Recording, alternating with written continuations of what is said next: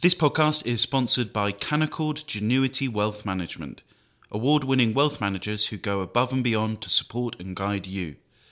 Visit candowealth.com to start building your wealth with confidence.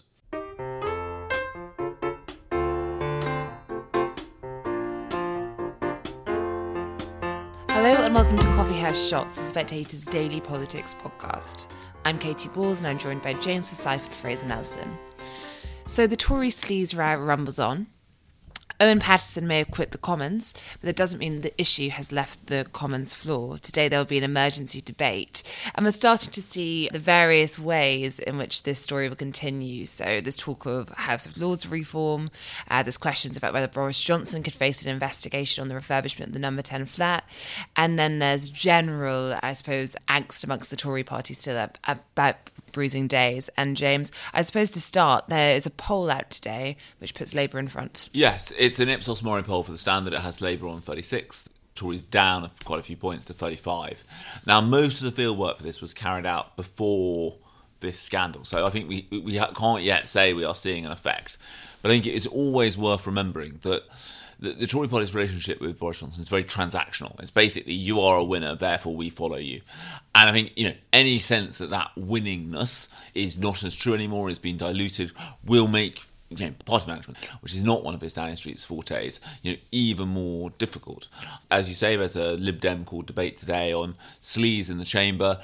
Interestingly, Boris Johnson is, perhaps unsurprisingly, not going to be responding to the government. Instead, he's on a trip to the north of England.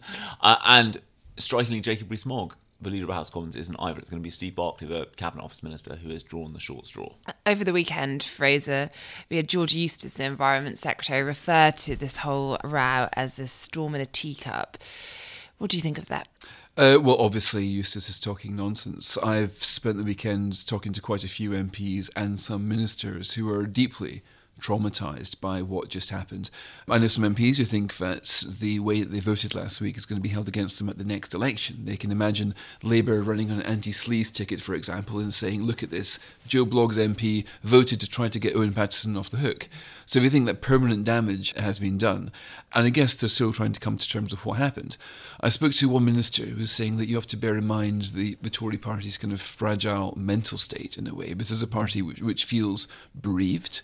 They've not just David Amess, but Rose Paterson, and they feel under attack. We recently saw this strange segue from David Amess's murder to trying to crack down on people who post anonymous abuse on Twitter. And that is because the party feels that right now, I guess the David Amess attack could happen to any MP. So if it happened to a journalist, I imagine we'd all be feeling pretty exposed. Like you can see that. But the minister's point was that this explains why a lot of people might not be thinking straight right now. There's a sense of being under attack, not just digitally, but physically, and a sense of having to take more robust steps to defend. The Tories having to defend themselves. This ended up in the calamitous misjudgment, and a misjudgment which is raising quite serious questions about how Britain is governed and why Number 10 didn't see this coming and how Number 10 is wired. Like, now that Dominic Cummings isn't there, who tells Boris Johnson that this idea of his really isn't a good one? He is sort of famously quite a friendly person. He doesn't have very many friends in that perspective, people around him, very, very few.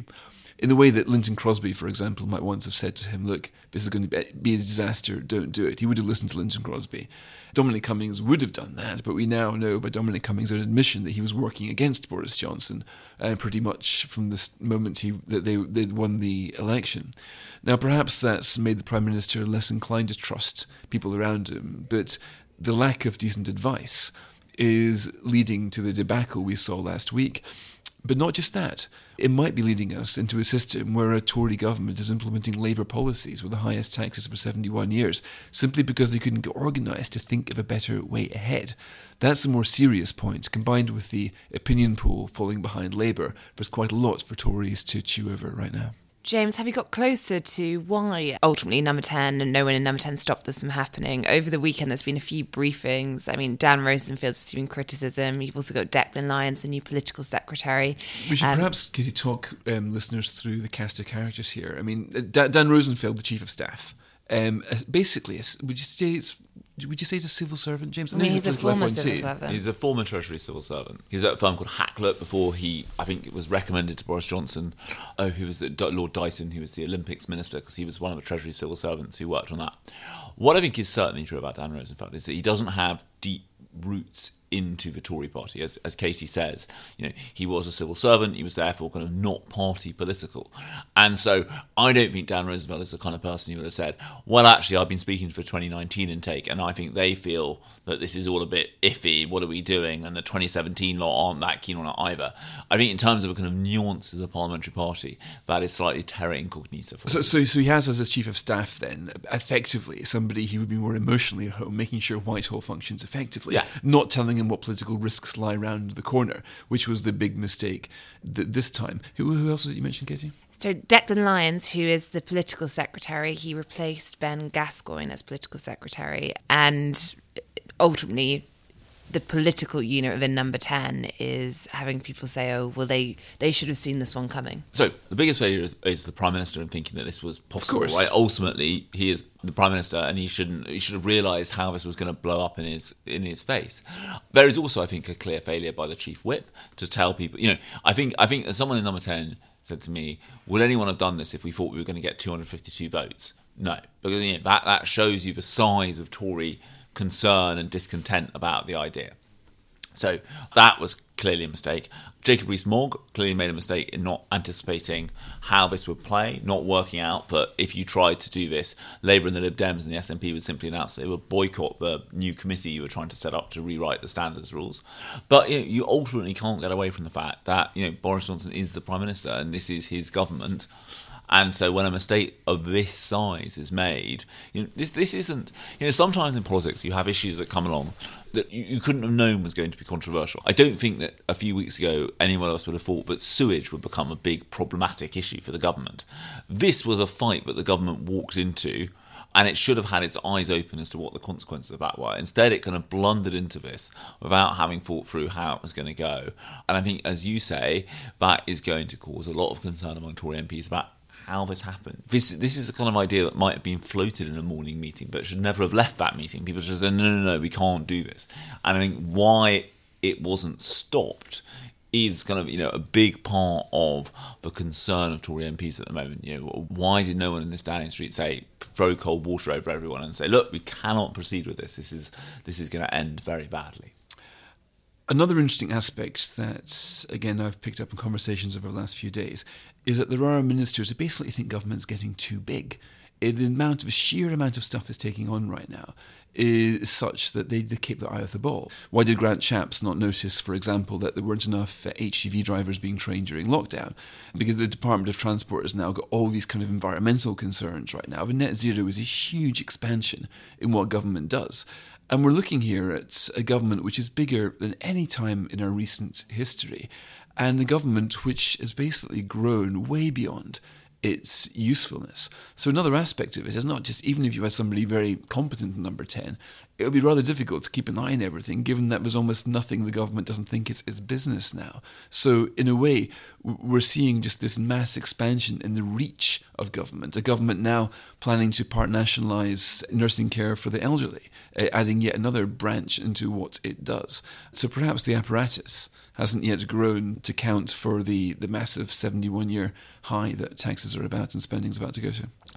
And James, when it comes to how MPs are regulated going forward, what are we hearing that the Speaker of the Commons is thinking here, Lindsay Hoyle? So I think we'll hear from, after today's debate, I think you'll hear something from Lindsay Hoyle about some kind of review into this stuff. I think we talked on the Saturday edition of Coffee House Shots about kind of the 3 different types of jobs that MPs do. I think that third category, the kind of political advisory, political intelligence role, I think that is likely to come to an end now. I think the mood has turned on the idea that MPs can be paid very large sums, often more than their salary, to just provide kind of vague kind of political intelligence or political advice or kind of, all those kind of euphemistic terms to firms. I think people are definitely moving against that as an idea. I still think that we are. I think you could tell from, obviously you were there, Katie, so you heard it firsthand. But from what Keir Starmer was saying on the Andrew Marr show, I don't think Labour are in the position of banning second jobs entirely. I mean, Keir Starmer was pointing to the work done by MPs who are doctors and nurses during the pandemic as an example of that.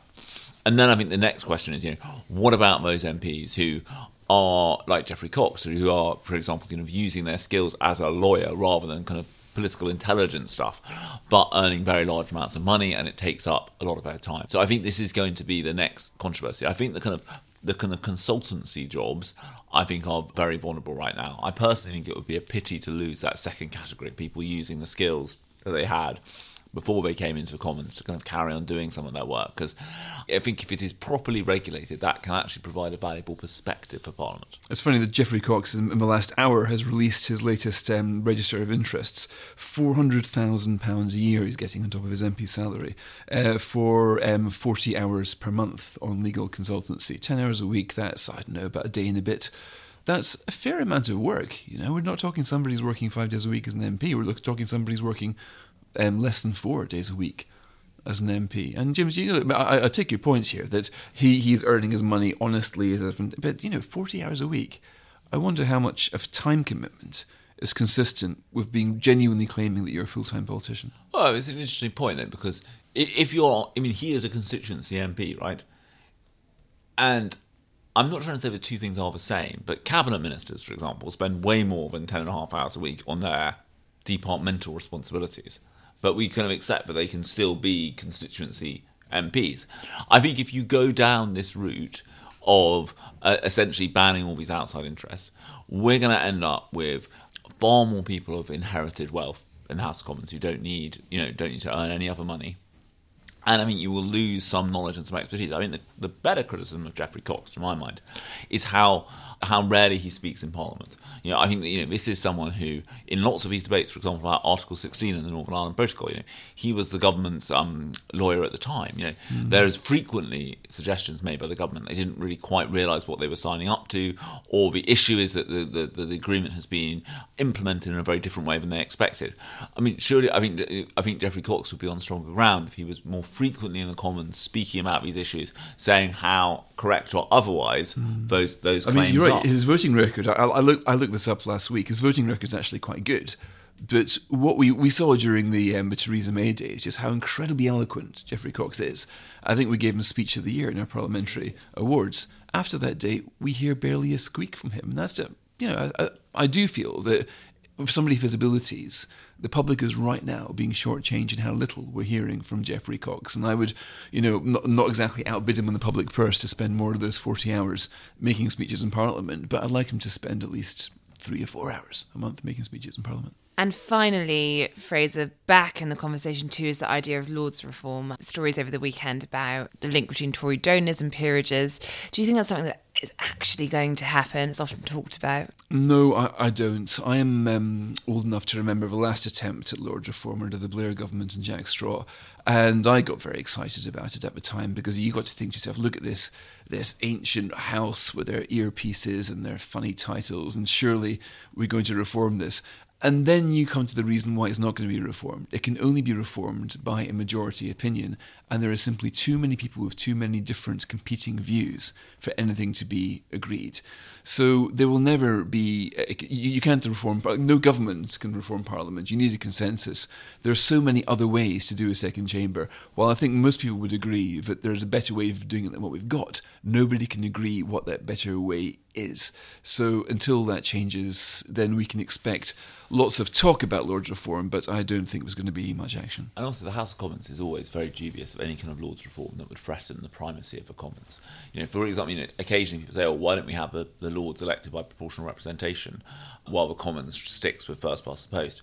Lots of MPs don't like that because they think that in that situation you could have some members of the House of Lords claiming that they have a greater democratic legitimacy than the House of Commons does. At the moment, the House of Lords backs down whenever it is in a conflict with the elected House, or 99% of the time, or more than that, because it knows the lack of its power. And I think the truth is that the Commons likes the Lords in this very supine position. What about a unicameral Parliament, James, like Scottish Parliament? I think, No Lords at all, just one chamber. I think if you look at some of the troubles the Scottish Parliament has had, I think it actually makes a case for a revising chamber. Thank you, James. Thank you, Fraser. And thank you for listening. And while we have you here, as well as listening to us, why not read our analysis daily through the Evening Blend? Just go to www.spectator.co.uk/blend, and that brings you up in the day's news of Insight to boot.